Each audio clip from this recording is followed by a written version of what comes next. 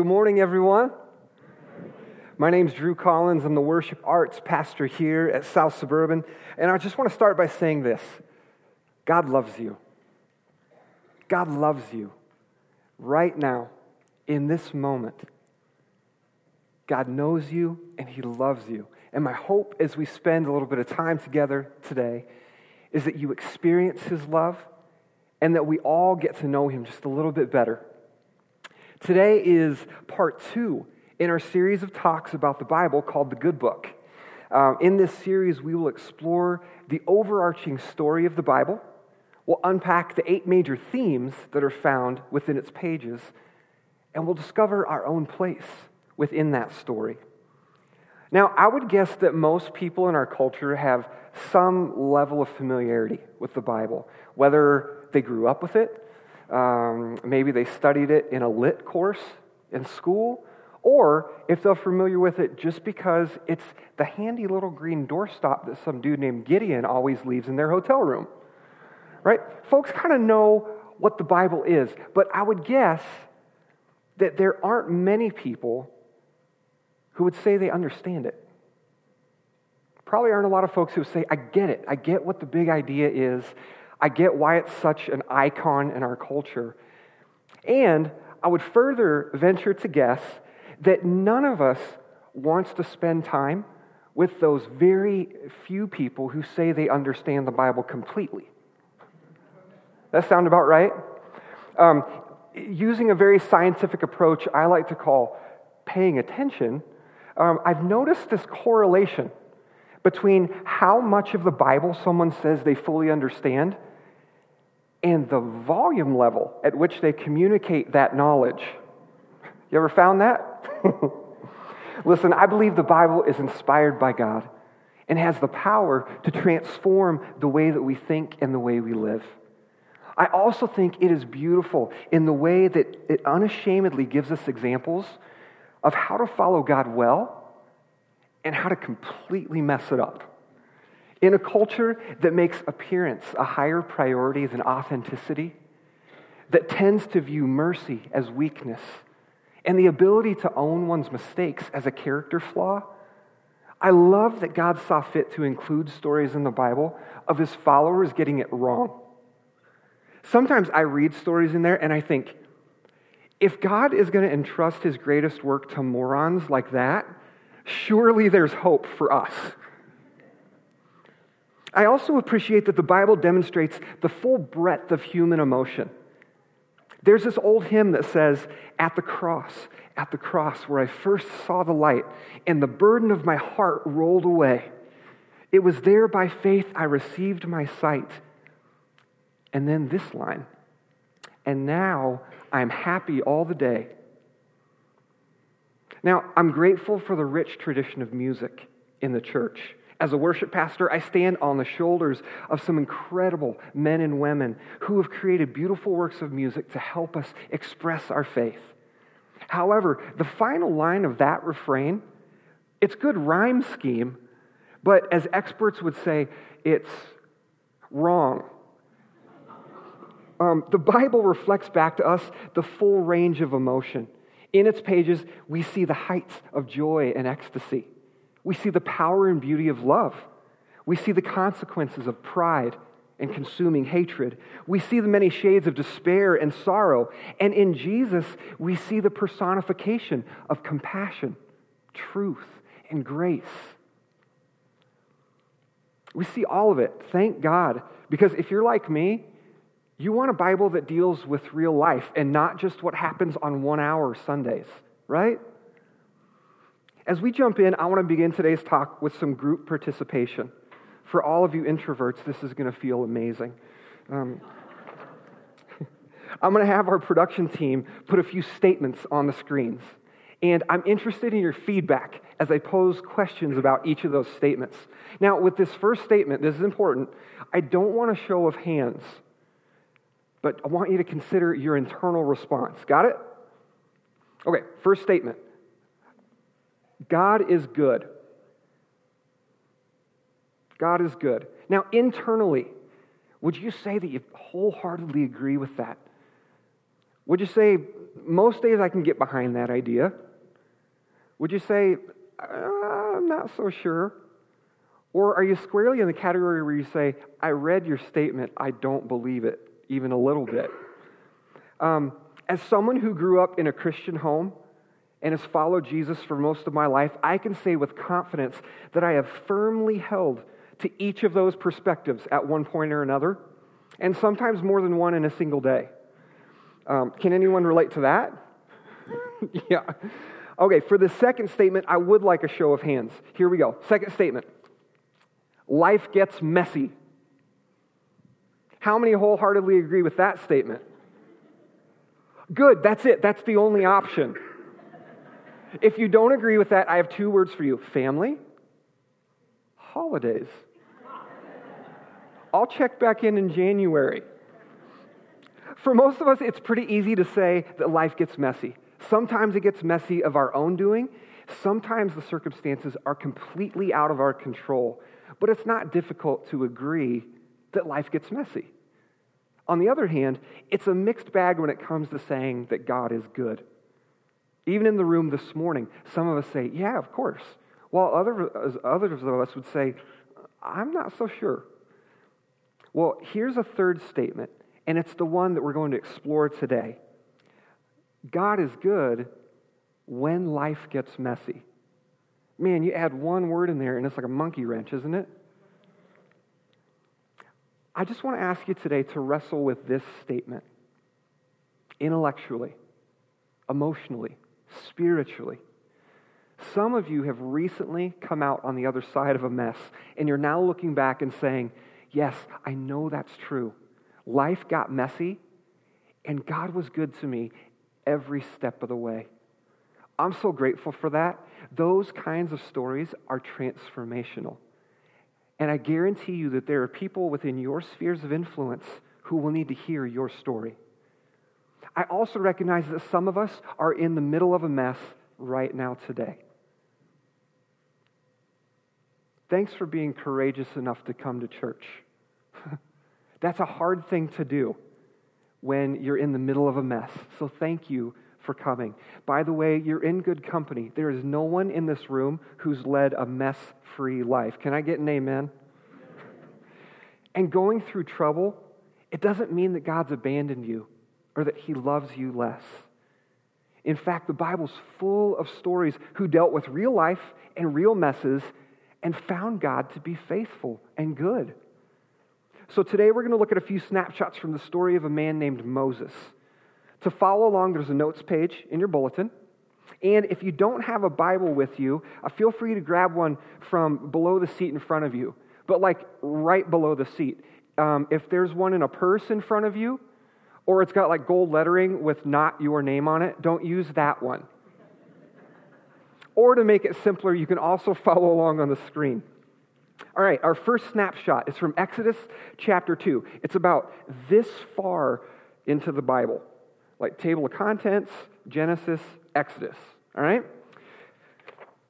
First, some brief backstory. In ancient Egypt, there were a few ways that the Pharaoh's government dealt with people from other kingdoms. One way was to welcome a few of them in and assimilate them into the culture. Another was to proactively go out and destroy them so as to remove them from competition for land and for other resources. And a third way was to make them part of the kingdom, but to subjugate them in some way, whether it was through taxes or through forced labor, through slavery. When Egypt first encountered the Hebrew people, they were no more than a handful of families seeking relief from a famine in their own country. They were welcomed in, and they were given some land and allowed to make a place for themselves. As those families grew, they eventually came to be seen by the Egyptians as a threat, at which point they were forced into slavery by the government. This is how things were for about 400 years. Then along comes Moses, who, although he was a Hebrew, he grew up in Pharaoh's household and was raised as Egyptian royalty. This is where we pick up the story. In the course of time, Moses grew up. Then he went to see his own people and watched them suffering under forced labor. He saw a Hebrew, one of his own people, being beat by an Egyptian. He looked all around, and when he didn't see anyone, he beat the Egyptian to death and hid the body in the sand. When Moses went there the next day, he saw 2 Hebrew men fighting. He asked the one who started the fight, "Why are you beating another Hebrew?" The man asked, "Who made you our ruler and judge? Are you going to kill me the way you killed the Egyptian?" Then Moses was afraid because he thought that everyone knew what he'd done.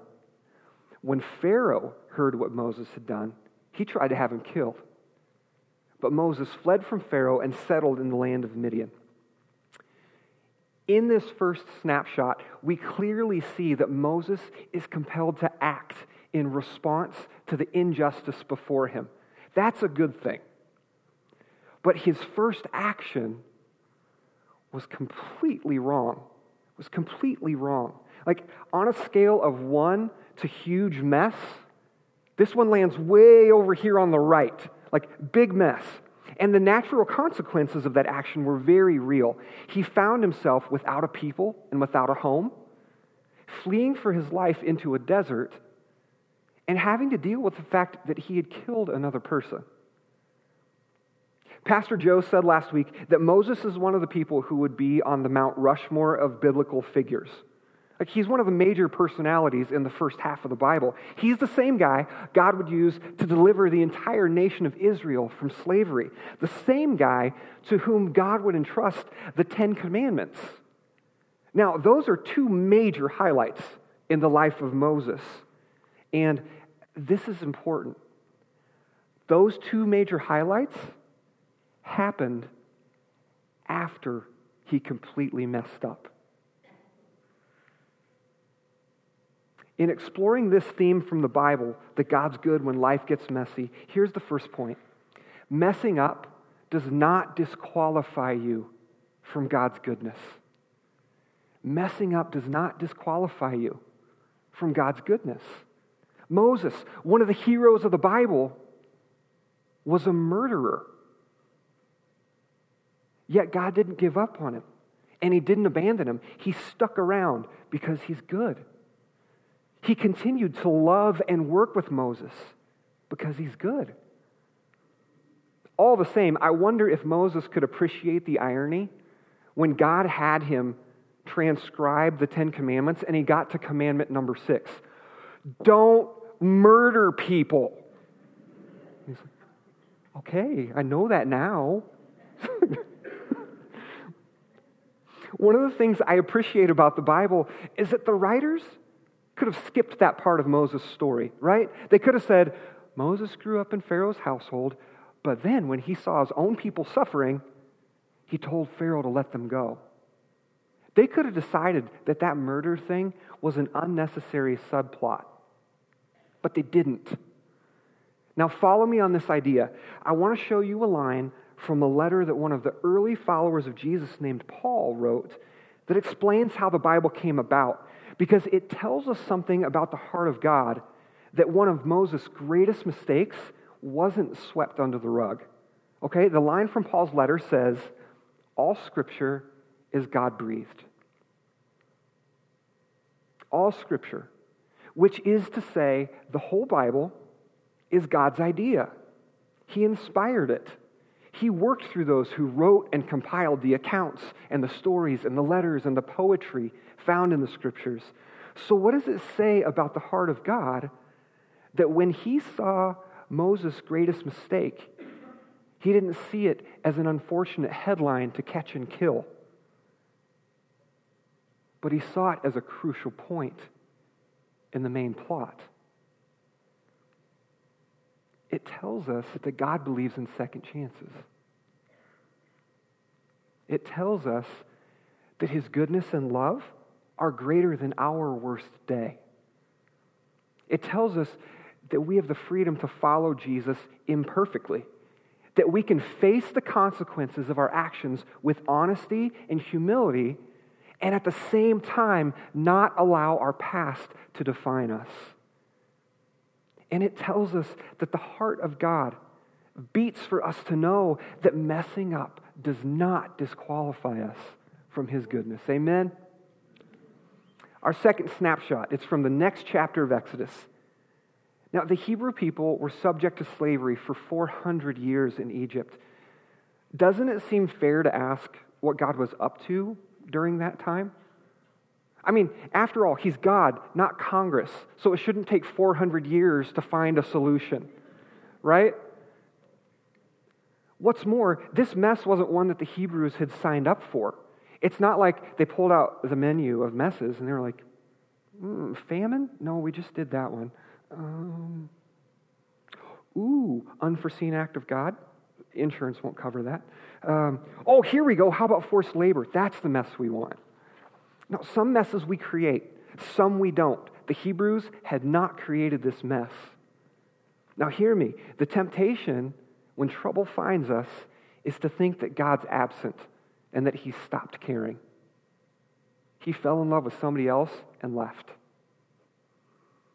But look at this snapshot from Exodus 3. Listen to this. God's conversing with Moses, and he says this, I'm the God of your father, the God of Abraham, the God of Isaac, the God of Jacob. I've indeed seen the misery of my people in Egypt. I've heard them crying out because of their slave drivers, and I am concerned about their suffering. So I've come down to rescue them. Did you hear in that God was calling people by name? I know your dad. And I know Abraham. I know Isaac. I know Jacob. And I know you by name. I've seen what's happening. I've heard the cries of my people for help, and I am coming myself to rescue them. You can see that God cares about his people. Like any good parent, he's aware of what's going on with his kids. He's present and he's engaged, and he says to his people, I'm here. You will not go through this alone. Our second point is this. God is good in the midst of the mess. God is good in the midst, not in spite of the mess. You got to believe that several generations of Hebrews during that 400-year period had to wonder where God went. And don't we also wonder that when we're in the midst of a mess and there's no end in sight? As a husband and a father, as a pastor, as someone who follows Jesus, I deal with anxiety and depression. At first, I hoped that if I prayed enough or was more consistent in reading the Bible and doing good things, that it would go away. I also prayed that God would just take it away, just heal me. I hoped that dealing with anxiety and depression would be more of a bug instead of a feature in my life, that God would release a software update and I'd be better.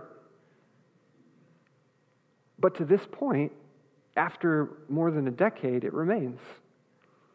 So while I continue to come to church, to follow Jesus, to pray, I also see a professional therapist and I take medication. That's part of what victorious Christian living looks like for me. Now, to those who would say, Drew, you just need to remember that God will never give you more than you can handle, I say, I generally try not to base my life strategy on bumper stickers. And to those who would say, Drew, you just need to believe. You just need to believe more. I say, I do.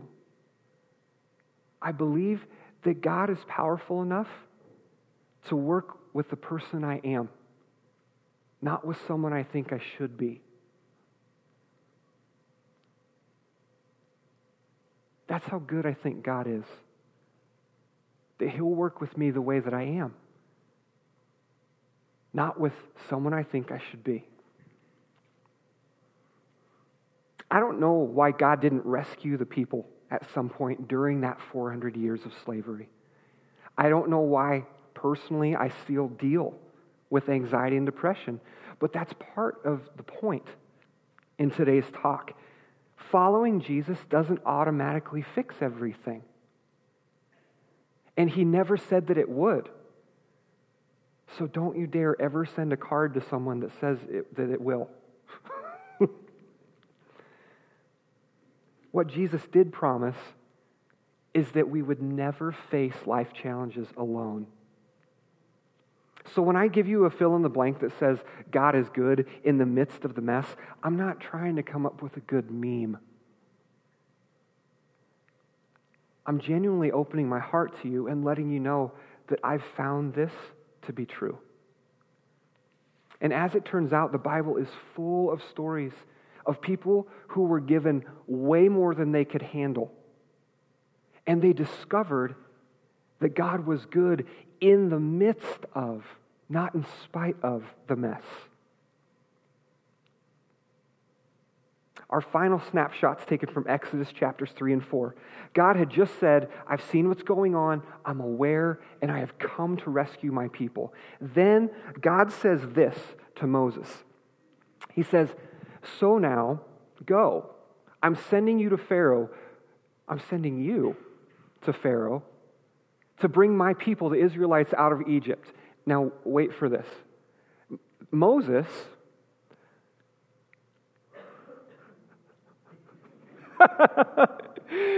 replied, please send someone else. That's hilarious, you guys. That was how Moses responded. The God of the universe tells Moses, I'm going to use you to lead upwards of 2 million people out of slavery. And his reply was, are you freaking kidding me? Now, in case you're thinking that this is God's way of getting Moses to do his dirty work, it's not. God tells Moses, I've come to rescue my people, and I myself am going with you, but I'm going to accomplish the work through you. Here's the final point. Anticipate that God will demonstrate his goodness through you. Anticipate that God is going to demonstrate his goodness through you. By the way, if you're in this room and you don't follow Jesus, surprise, you can still anticipate this. God's shown me his goodness a lot through folks who would never claim to follow Jesus. So it doesn't matter where you're at in this room today, anticipate that God's going to show up. See, God is good when life gets messy, but most often, he will demonstrate his goodness through people like you and me. Now, you may hear that and feel like Moses, who, in response to all this, burned through his excuses with God in a heartbeat. What if they don't believe me? Words are hard. And my personal favorite from Moses, 1, 2, 3, not it. A classic. And I love how God even played along for a little bit. When Moses asked, how do I know this is going to work? God's reply, I'll tell you later. Like, seriously, this stuff is in the Bible. Time and time again in the Bible, we find that God delights to accomplish his greatest work through us. Think about that. Likely, the truest and most consistent demonstration of God's goodness that your neighbors will ever see will be through you. Your life will influence them in the way you love, in the joy that you have, in the peace they feel in your home, in the ways you exhibit patience and self-control, in your ability to say, I was wrong, please forgive me, and in the power of God's Spirit, in the way that you gently remove their dog's droppings from your yard and place them in their mailbox. Stuff like that. That's how they're going to know that God's good. Write that down. That was really important. In a letter to a different group of early followers of Jesus, St. Paul says that we're God's masterpieces, created in Jesus to do amazing things that he planned in advance for us to do.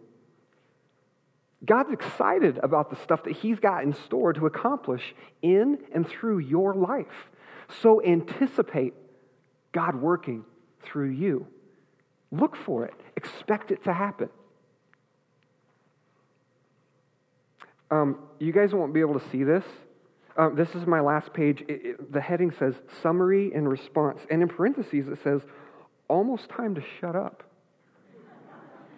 I just thought I'd share that with you. I did that for the people in the production booth, but I thought you'd appreciate to know that I'm almost done talking. Listen, today we've looked at 3 snapshots from the life of Moses to explore one of the major themes of the Bible, that God is good when life gets messy. And we've said 3 things about that theme. First, that messing up doesn't disqualify you from God's goodness. Second, that God is good in the midst of the mess. And third, that we should anticipate that God will demonstrate his goodness through us. So where does that leave you today? You may be in the middle of a mess or still dealing with the consequences of a mess from your past. Or you might realize this morning that God's been presenting you with an opportunity to demonstrate his goodness, and it's time to say yes. Together, we're about to enter into a time of response.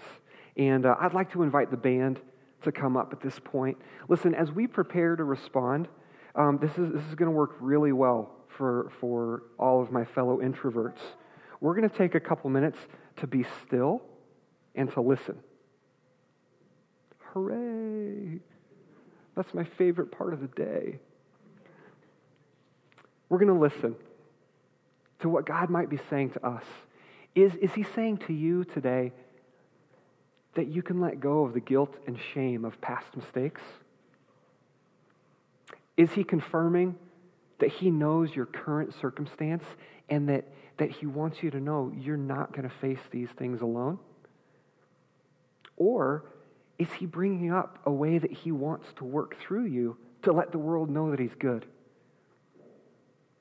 Well, let's just take a few minutes before we respond, just to be still and listen. Amen?